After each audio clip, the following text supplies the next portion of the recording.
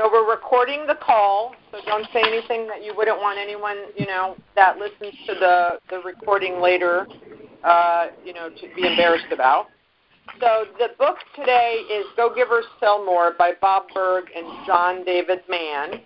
And this is the second time that I read this. Actually, when we did the book club back during the global recession, this was one of the books that we discussed.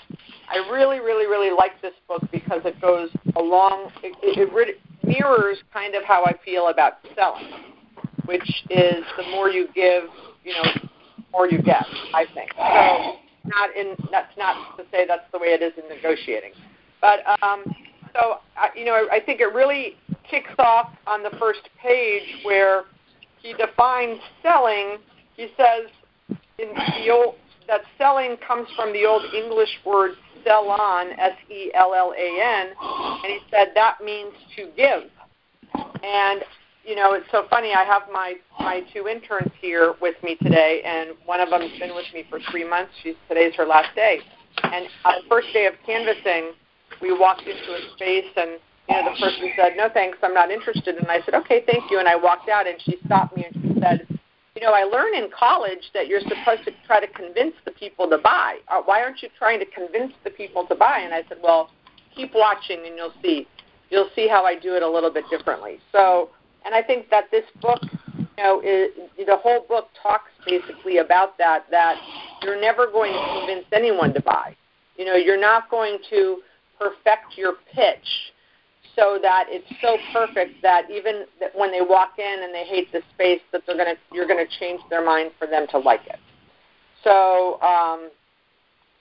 that was funny, for us to deal with it. Now 3 months later, I think she sees a whole different opinion of how selling is. It's not convincing someone to do anything. Don't you guys agree?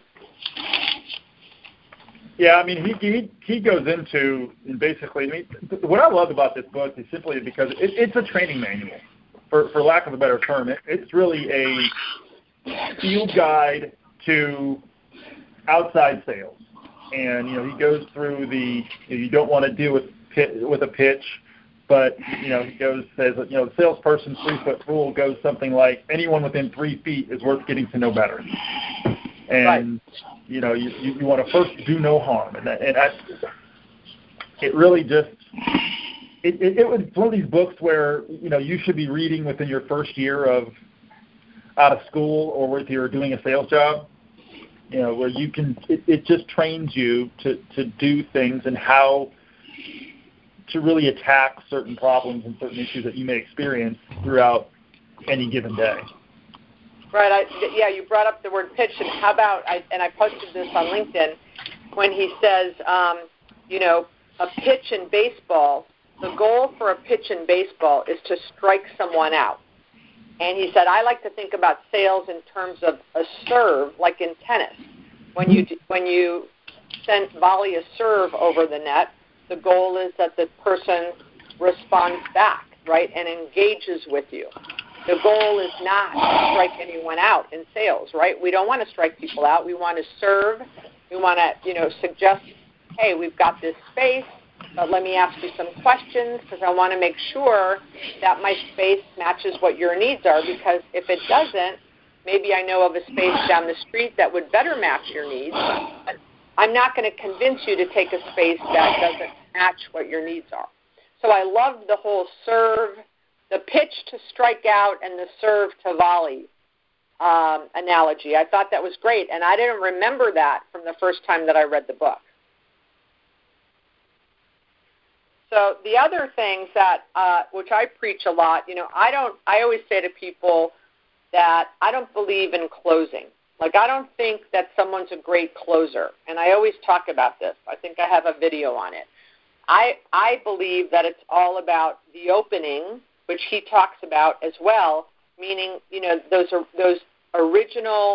initial conversations where you're learning about the prospect, qualifying the prospect, asking great questions to see, again, if your space matches their needs. And I always tell people, the better you are as an opener, meaning as a qualifier, as as an investigator, as someone that can get the questions answered that you need, then there's no need to be a good closer because you have all of the information and you know, yep, my space works, or no, my space doesn't work. And I just had a workshop, a boot camp this week with 6 people, and 4 of the 6 people were commenting on how, you know, they would show space and the space didn't really match the needs and how much time they wasted because their properties were far away from their home office. And we talked a lot about spending the time up front to qualify so that you don't waste time, because time wasters, you know, time is our commodity, and we should be spending more time in the upfront stage really figuring out, is my space going to work for this guy or not? So Greg or Michelle, how much time do you guys spend in qualifying before you actually go show space? And are you guys close to your, I know, Greg, you're on site, aren't you? I'm on site, yeah. So it's easy for you to, you know, and you can walk down the mall and meet people. How much are your deals generated from your prospecting or walk-ins? Walk-ins anymore, or mine are zero. I don't have any walk-ins anymore. When I was doing more of the shorter term stuff, I could do more. We had more walk-ins, but as the sales cycle has become longer, you know, the more the retailers are a little more sophisticated. They're not walking in the mall office and saying, "Hey, can I lease space?" I mean, I can't say it doesn't happen, but truly, most of it is actively canvassing or referrals, or simply we get we'll get some call-ins occasionally, but those are the, you know, we're doing more of the hunting and farming kind of scenario, you know, with canvassing as opposed to waiting for somebody to walk in the door. Right, Michelle, how about you? For me, I would say it's more prospecting, of course. We have, you know, probably 20, 30 different shopping centers. And so definitely qualifying when a prospect or a tenant calls in looking for space, making sure that our different sites match their needs. And so, yes, qualifying is critical. Critical. You know, and he talks a lot, and I agree also about how, you know, when he talks about living with generosity and how important it is, and I believe in this, you know, it's so important to be friends with and share information with the leasing agents around your properties because, and he says, you know, a rising tide raises all ships. And I always say that, you know, if I can't do a deal with Man Cave because it's a barber shop that sells alcohol and I have a restriction in my center that I can't bring in anyone that sells alcohol, I want to try to get one of my other 3 or 4 neighboring leasing agents to know about this prospect, because if they can lease to them, that's one less vacancy off the market that helps all of us, right? The least amount of vacancy in your primary market, the higher your rents are. Do you guys feel like, now, I don't know if maybe that's different, Greg, in the mall business, but I don't think it is in the shopping center business at all. But it's definitely good business. It's a great practice. Right. And are you guys familiar with my dead deal meetings that we do down here? I am not. So twice a year, the neighborhood leasing agents around our properties, we get together and we each bring 2 dead deals we couldn't make. So we go and have coffee for about 45 minutes to an hour, real quick.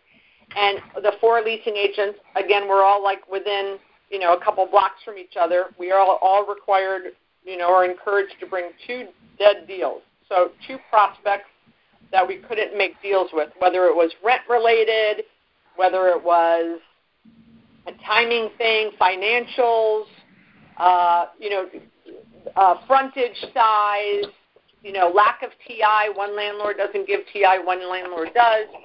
And we sit down and we go, each person says, okay, here are the 2 deals I couldn't make in the last 6 months.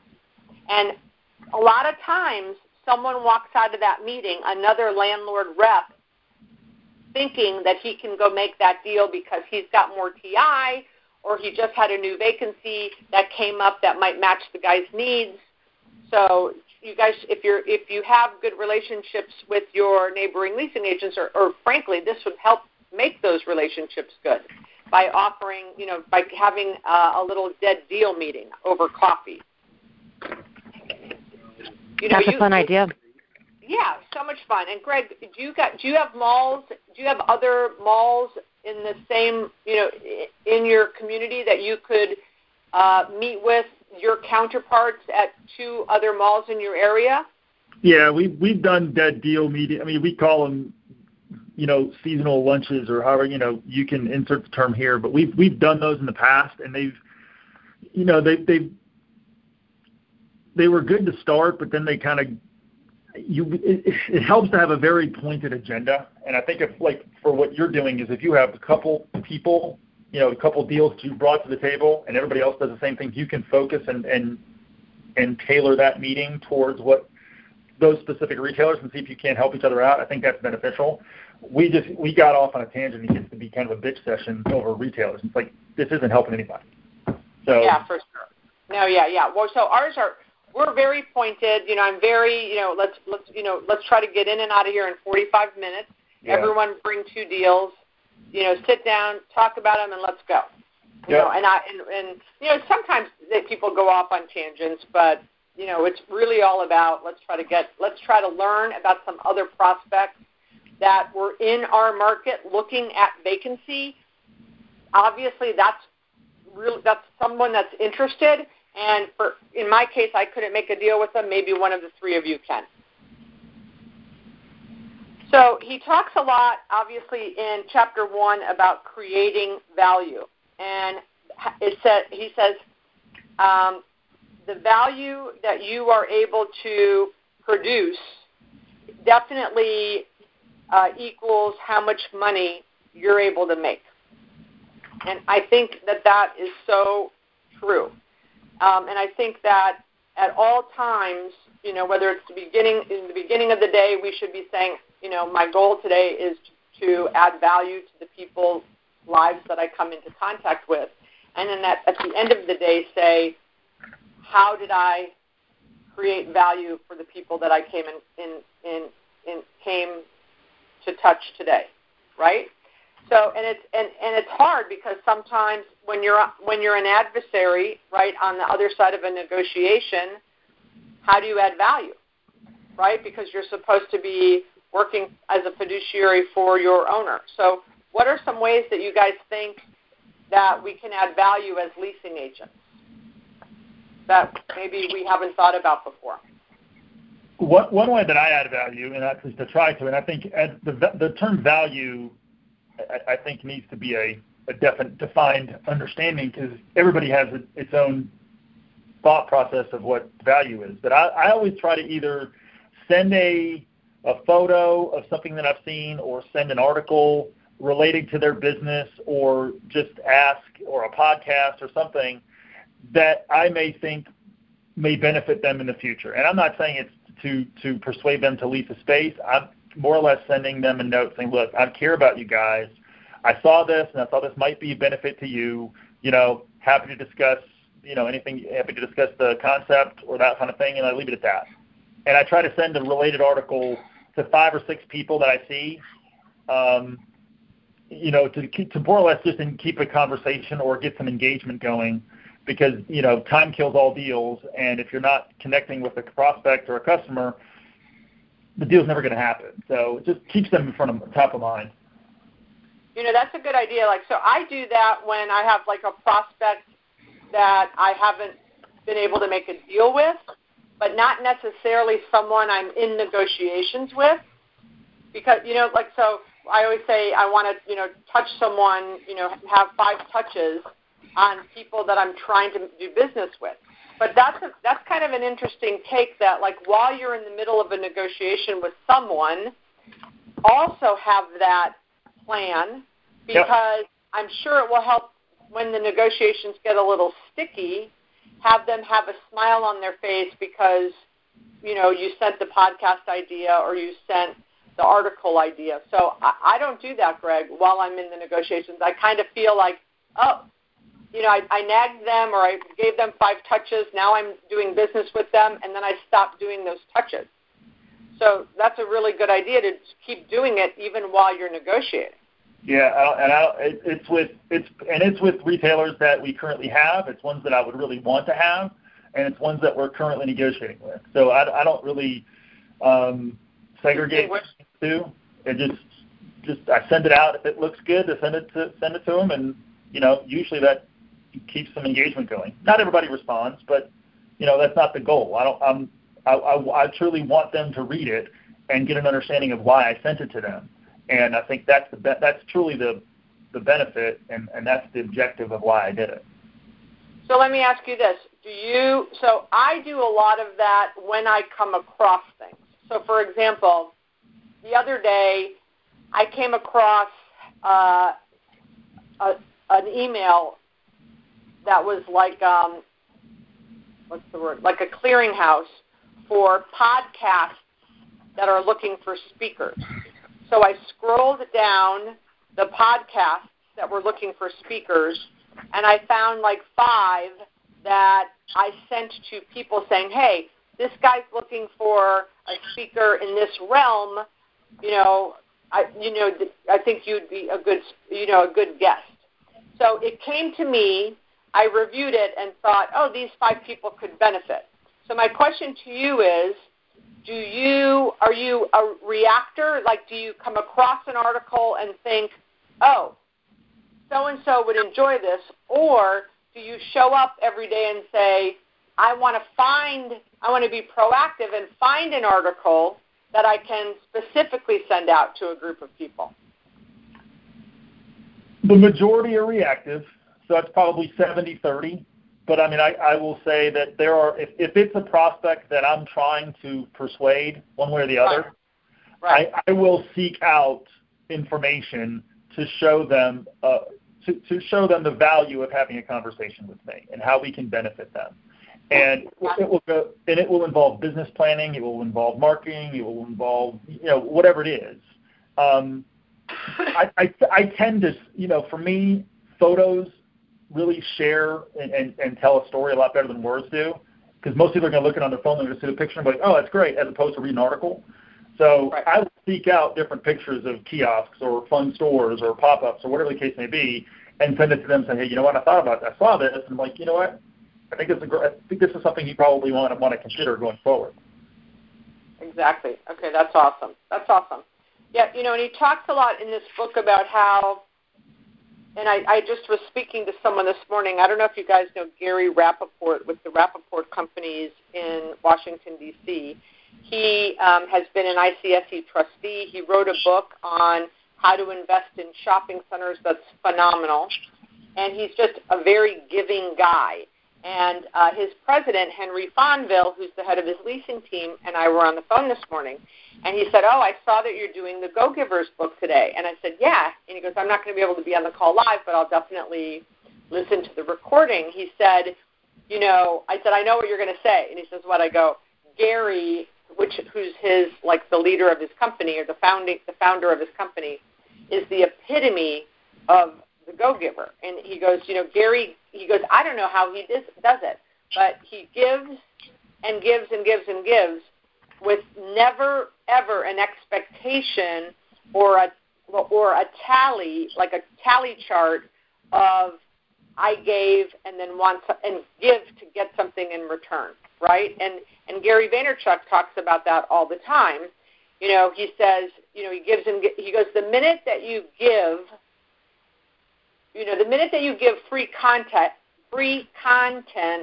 with the expectation that you want someone to buy your book, then you're dead in the water. Like, you just have to give and give and give and give, and if no one ever reciprocates, that's okay too. And Gary Rappaport, it's so funny, they're both named Gary. Gary Rappaport and Gary Vaynerchuk, I think, are 2 really, really solid representatives of that concept. Well, it's how you build trust. You know, I mean, it's how you get someone to trust you. And I mean, if you're only sending it, once every 6 months, then perhaps your concept or whoever you're talking to is going to look at you. You probably have an ulterior motive. But if you're continuing to give and you're continuing to share value and you're just sending everything that you can to them to really looking out for them, they will eventually trust you, and they're going to look at you much more as a consultative partner and a trusted advisor, as opposed to someone that's trying to sell me a shopping center space. Exactly. That's so true. Yeah, he says on page 25, stop keeping score. Don't do it to keep score. I also like the concept in the book. I don't know where it is. And I thought that I had never thought about this either. So today, we talk about how connections is the new commerce, right? It's the new. I don't think commerce is the right word. Connections are the new. I think maybe commerce, but anyway, it's the new way it's the new way of doing things. Even though we're all in our phones and on our laptops and on our iPads, connections are never going away. I just read somewhere that events, the number of events planned in 2020 is up like 30%, because people are realizing that human connection is, we need to get back to that, because we've been so focused on technology over the last 10 years. So I forgot my train of thought. So in the book somewhere, I'm not sure where, he talks about how every person you meet, you are connecting with their sphere of estimated 250 people. Did you read that? Did you guys see that? I mean, I thought that was, so he goes, if you meet 10 new people at a conference, there is a potential that you've just, added a potential of 2,500 new people that you could potentially be connected to through this person. I thought that was wild. Michelle, what do you think about that? I agree. In fact, stepping back a second to much of the different ways that you all are kind of giving touch points, I'm a huge fan of that, not just to prospecting and prospects, but just to people in our community in general, associates in my office, associates outside of my office, whether that's, sharing a new market opportunity or, just randomly sharing some rent comps or some sales volumes that I maybe learned. I just think sharing of that information always seems to come back to one. Again, sharing a prospect that I wasn't able to accommodate, with a broker of a nearby center, those sorts of things that, the team here has talked about. And then, as far as, connecting in person again, I think there's huge value to that. I fell into the hole of, just contacting by email and getting so busy that we just, we don't have time for the different events anymore, or, giving of our time or being on board. And so, one of the reasons I'm on this call, for example, is just to, take a step forward and taking action, progress over perfection in meeting more people and talking on the phone with more people and growing relationships. And I think that that's going to be really helpful with things, even, as basic as Retail Live. I certainly plan to attend a few more of those events myself, so that makes sense. Yeah. That it's on the rise.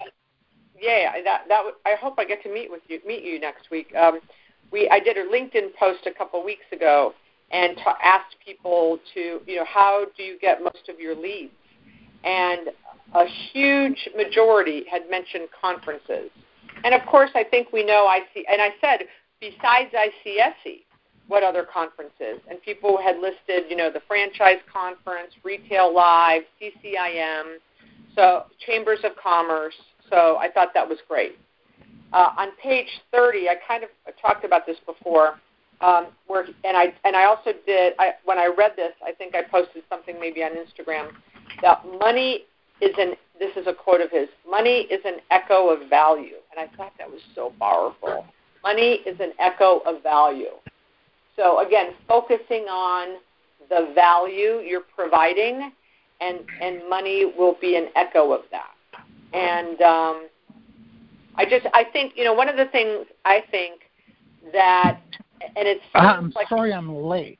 Are we talking about the law of attraction? We're talking about go givers sell more. Right. Yeah, I read that. Yeah. So we're talking about I'm sorry money I'm late. I didn't know echo of value. But I think one of the things that is very valuable, which is not done often in our industry, I'm sure not with anyone on the phone call here, but return phone calls, right? Follow-up phone calls. You know, my interns who were working on market studies were just astounded, these 21-year-olds, astounded that leasing agents would not be returning phone calls. And I think that that's a huge, valuable action that all leasing agents could employ that many, unfortunately, do not. Thoughts? Because we all return our phone calls, right? I used to have a rule at Terra Nova: if you didn't return your phone calls, you'd be fired. If you didn't return your phone calls within 24 hours. That was just That's fantastic. That was one of my biggest pet peeves. If someone called me because my leasing agent didn't call someone back, they would be in big hot water. Big hot water. Oh, and there's no reason not to call somebody back. I mean, if they're calling you, they're an active and engaged, prospect, and if you're just going to ignore them, what does that say? That just says, what does that tell about you in general, as a salesperson or as a person? You're focused on, you're not trying to give back. If someone's trying to ask you for information, the first thing you should be responding immediately. Exactly. And I do know that there are leasing agents that have 20, 30, 40 properties. I mean, like Michelle just said, she has 20 or 30 listings. So I'm sure that sometimes if you're getting 20, 30, 40 calls, like one call a day per listing, maybe that goes into the next day. But in my mind, wake up or start your day 30 minutes early, just to make sure you're responding or returning any phone calls that you got the day before your day gets going, to respond. I don't understand, and again, I would say as to the leasing director, if you have a leasing agent that has 50 assets and they can't return their phone calls, then you need another leasing agent or two. Right? Because or at least a better support staff. Yeah, right. Or to delegate. Mm-hmm. Right. So that the 20 vape store calls can get returned by an admin, especially if the owner of your properties would never do a vape store. And then we could just politely have an admin call back and say, we're so sorry, that's not a use that we're going to be doing. Right? A lot of vape store calls. Yeah, a lot of them, right? Probably 50 to 60%. That and cannabis, pretty high right now. Yeah. Are you guys doing cannabis stores? We hadn't in the last year or so, and we represent quite a few. We're developers, and so we develop power centers and grocer anchored properties and a lot of mixed-use development, but then we also do third-party. And, I've seen somewhat of a pivot in, starting at about 4 or 5 months ago, where even the REITs, depending on the group, the financials, the number of locations, et cetera, are willing to do those leases. And so I haven't done one yet, but I've certainly even handled a few LOIs. Austin, Texas. Really? Texas? Mm-hmm. When did Texas decriminalize, or is it medical, or is it recreational? It's CBD. It's not actual cannabis. It's CBD stuff. Oh, okay. Sorry. Yeah, I mean, in Florida, if you have a mortgage, you can't do a dispensary. And I have a center that I had an LOI with a 6,000 square foot space, and they were offering $10 more a square foot than I was asking, or what my rent was. And I normally wouldn't have done it, but I was struggling at this specific property with vacancy. So I thought, well, I guess I'll lower my values and go ahead and consider doing this deal. But I had a Casual Mail DXL, and I looked at their lease, and it said no head shops. So I felt the need to call Casual Mail up and say, define head shops. And they said anything with CBD or cannabis or, whatever. And they said, look, we understand that in the next 2 or 3 years things are going to change, but we don't want to be pioneers. Right. So I did not move forward with that deal. So in that case, but I just heard, I had a Phillips Edison agent at my boot camp 2 days ago, and he said that they're doing CBD deals left and right. So, and we know Simon is as well. Right. So it is coming for sure. I think the change is coming. Yeah, so I would agree with you. Yeah. The other quote that I loved in the book was, your compensation is not a reflection of your goodness, your worthiness, your merit, or your industriousness. It is an echo of impact. And that, which I loved, the echo of impact. And, if you touch, your goal is to touch as many lives as possible with that added value. Your compensation is directly proportional to how many lives you touch. And they say your job is to continually find more people to meet, building your pipeline, and adding substance, which is personal impact, to those people, which is why conferences are so great, because you get to meet, but a lot of times, and I yesterday when Barry Wolf and I did our webinar, afterwards we did a little video. We started talking about the Florida conference, which is coming up in a couple weeks. And I said, so how many meetings do you have? Because he always has so many meetings. He goes, oh, my gosh, I have meetings every 15 minutes. I said, great. And here's my question. He goes, oh, no, I know this question's coming. How many new people are you meeting with? And he goes, don't ask me that. I said, yes, because you're meeting with the same people you already know. He goes, I have 3 meetings with people I don't know. So, our job when we attend these conferences, for sure, are to meet people we don't already know, right? Right. But it's very easy, and we get kind of complacent and kind of lazy by just setting up appointments with people that we already know, which I challenge everyone on the call. And I see the list of people on the call that are not speaking up, and I love all of you, and that's okay that you're not speaking up, but most of the people on the call are going to the Orlando conference in 2 weeks or 10 days, whenever it is. And I'm suggesting, encouraging, begging all of us to pay a little attention to this and say, okay, that's right, I need to meet some new people. Who can I reach out to that I don't know and would like to know to meet, so you can add to that sphere of influence that potential new 250 people, right? The 250 people that those people know. Right, Greg? I would agree, even though I'm not going to be at the Orlando conference. But what?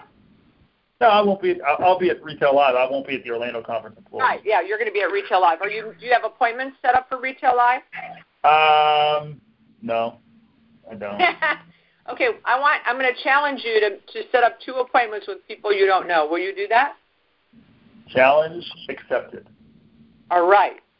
And we're going to meet. And we've never met in person, but we know each other. Yeah.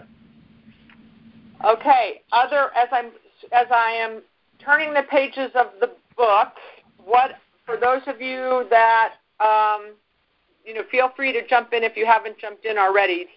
One of the chapters in the book, he talks about rapport, and he says the classic sales formula for rapport building conversation is the acronym FORM, which stands for family, occupation, recreation, and message. And he says that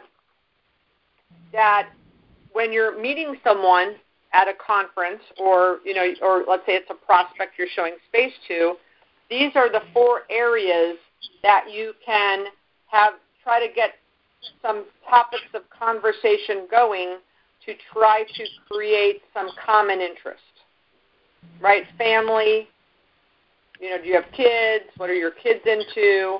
Occupation, that would be easy for us. Recreation, what do you like to do? Oh, you like to skydive? Oh, I skydive, And then message, I don't know what that means, really, message, what their message is. I don't know. What do you guys think that means, message? Message. Like what their mission in life is? When I read that, I wasn't sure what that was. But I do think that, it's and then he talks about how when you're meeting someone and someone says, oh, well, I'm so proud of my son because he just, made the honor roll, that it's very important for us, the people in the selling side of the business, that we don't try to one-up them. Oh, well, my son was the valedictorian. That's the worst thing that you can do, right? So, and he talks a lot about that happens a lot, that people try to one-up the others. And I think hopefully we all know in sales that that's truly a way to lose any interest from a prospect by, either making them wrong or trying to make them feel bad. And, and I see it happen all the time, and I'm looking at the person saying, why are you making this guy feel bad? We're trying to get them to buy from us. Right? Have you guys seen that? I used to see some my old bosses do that, which was just terrible. Going through the skills, there's a whole chapter on skills, and they talk about, don't be me-focused. You need to be you-focused. I don't know if you guys saw in Vegas, I was running around with buttons that said no email blasts. I want to change them to say no me-mail blasts because they're all about you. But it says listening to the person, and responding genuinely is far more effective than trying to guide the conversation through a pre-planned pattern. And I see that a lot where new people in sales think that, okay, I have these 14 questions that I need to ask the prospect. And as you're asking the question, you're not listening to the answer.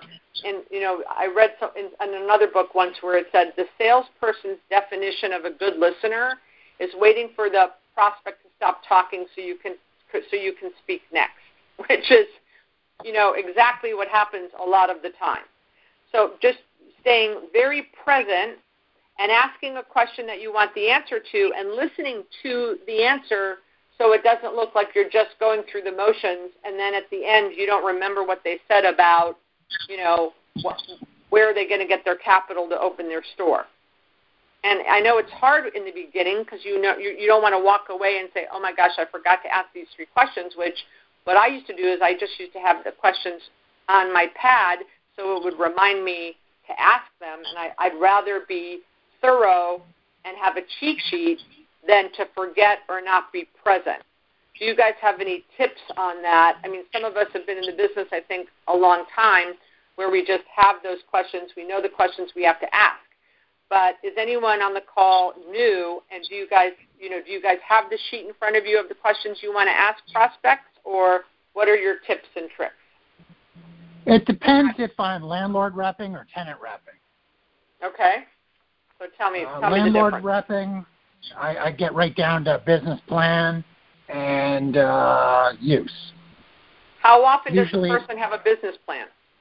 4 out of 10 times. Right. So when they don't, do you just say, call me when you have one? No, I try to coach them through one, at least one that looks like the landlord's not going to just reject it outright.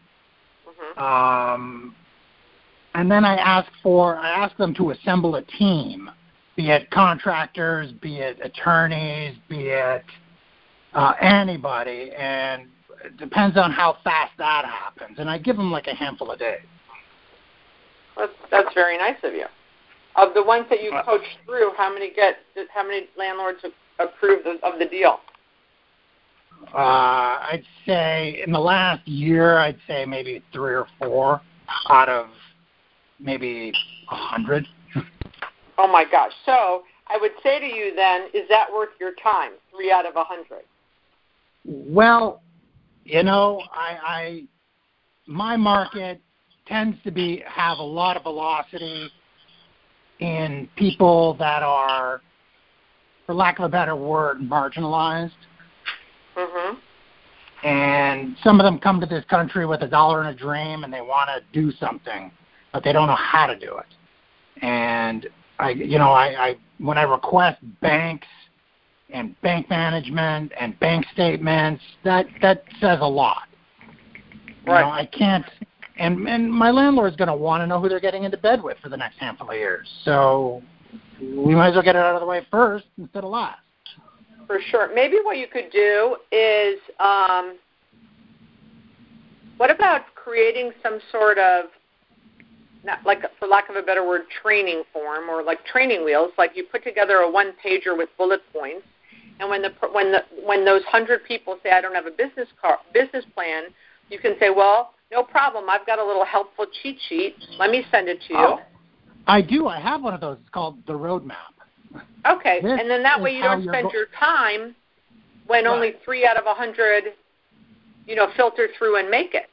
Then send that out, and then those that then take the time to read it and go to the next step call you, and you're like, okay, these people are worth my time. So you're still helping those people, but you're also getting some time back.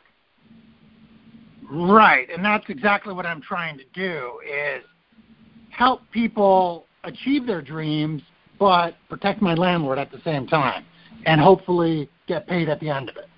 Right, and what I'm saying to you is I want you to protect your time. So I love that you want to protect your landlord, and I love that you want to help the people. But we could spin a lot of wheels helping the people and protecting the landlord when your time is the most valuable thing in all of that. You follow? Oh, I do, absolutely. So the other thing that I loved here in this book was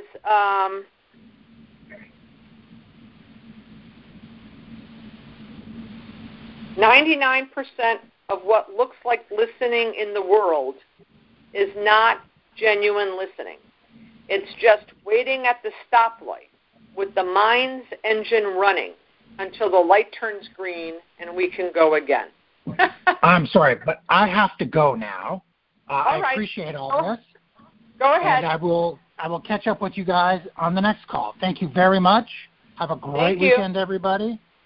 And enjoy the waning days of summer. See you later. Bye-bye. So he says, with the mind's engine running until the light turns green and we can go again. When you listen, put it in neutral. Even better, put it in park and shut off the engine. Just listen. Genuine listening is rare. In order to get, he goes, most people describe listening, would describe as listening in order to. In order to what? In order to get to the end of their sentence so that I can make my point. Great salespeople don't listen in order to do anything. They listen to learn. They just simply listen. I just love that because I think that that's such a big problem in our world. Thoughts on that? So often in conversations, you're simply, like you said, you're trying to get your point across, and nobody cares. And what's always been told is that nobody cares what you think or what you have to say. Simply, your objective is to learn more about the person that you're engaging with, and to find out how you can help them as part within the conversation. That's just normal. It's just a conversation technique. And But Greg, do you know how many people call me and say, or email me, or put a note on LinkedIn and they say, Beth, can I talk to you because I need I need some help with my pitch. Yeah, I mean, I'm sure you get it. I mean, you probably get 7 a day. I mean, and I go, well, the first things first. If you're working on a pitch, you're in trouble from the get-go. We don't want to talk about pitches. And that was before I knew about the pitch leads to a strikeout.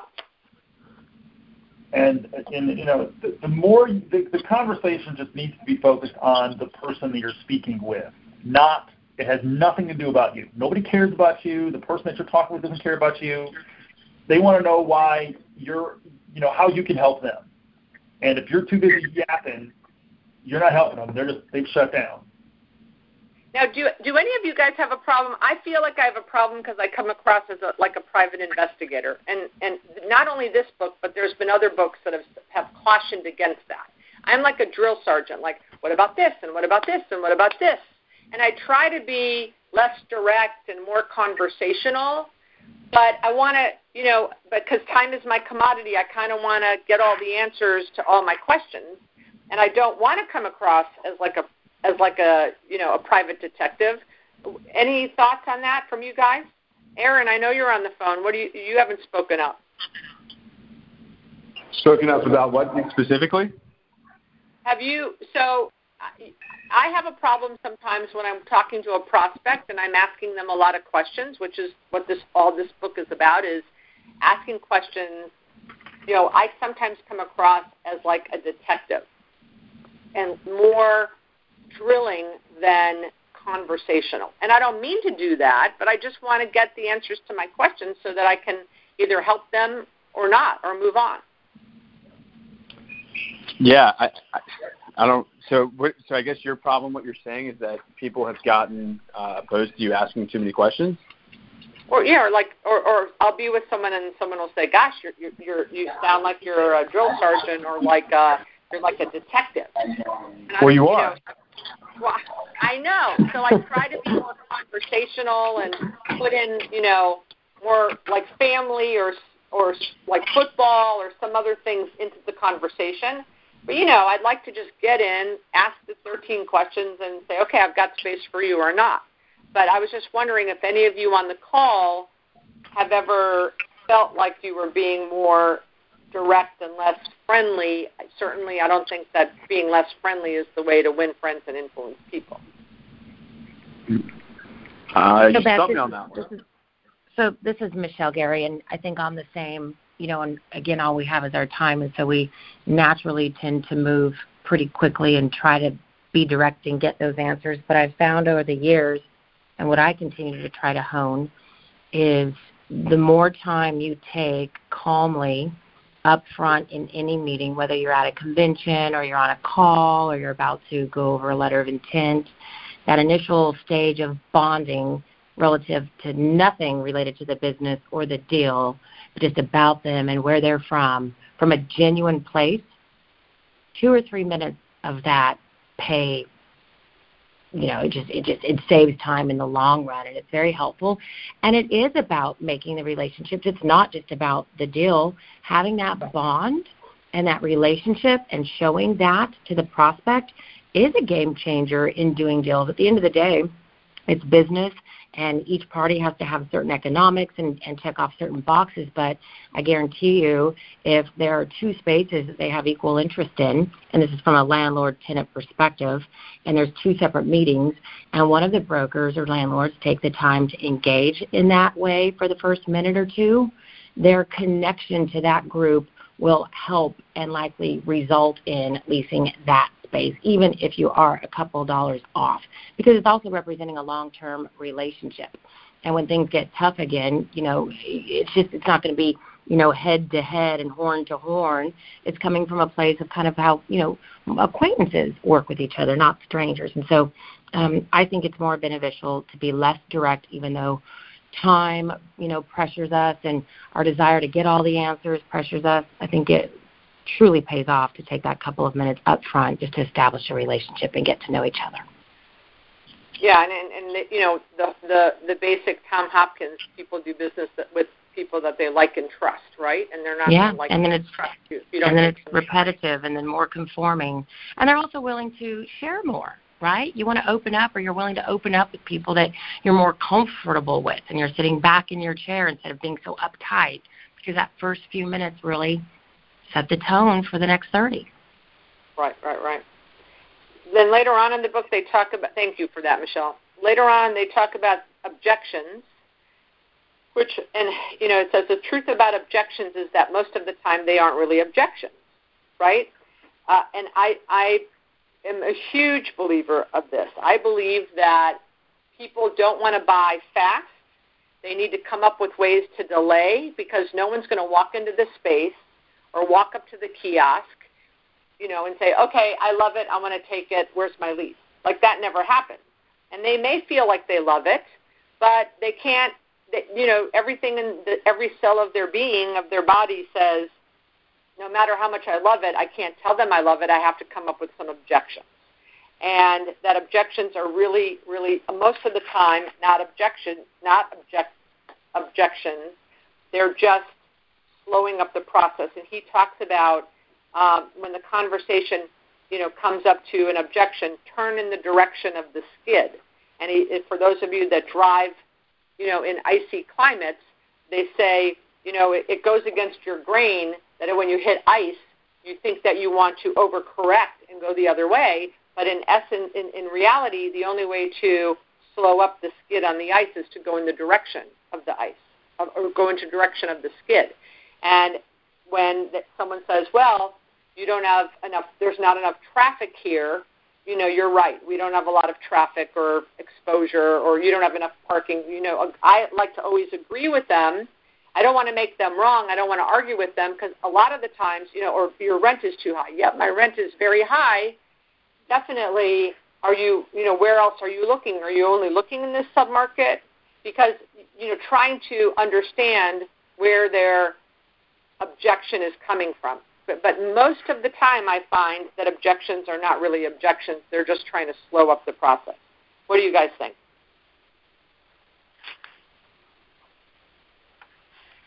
No thoughts? Did I lose everybody? I think there can be some of that, for different reasons. People are slowing the negotiations, or slowing the timelines, or maybe looking at multiple properties and not willing to commit.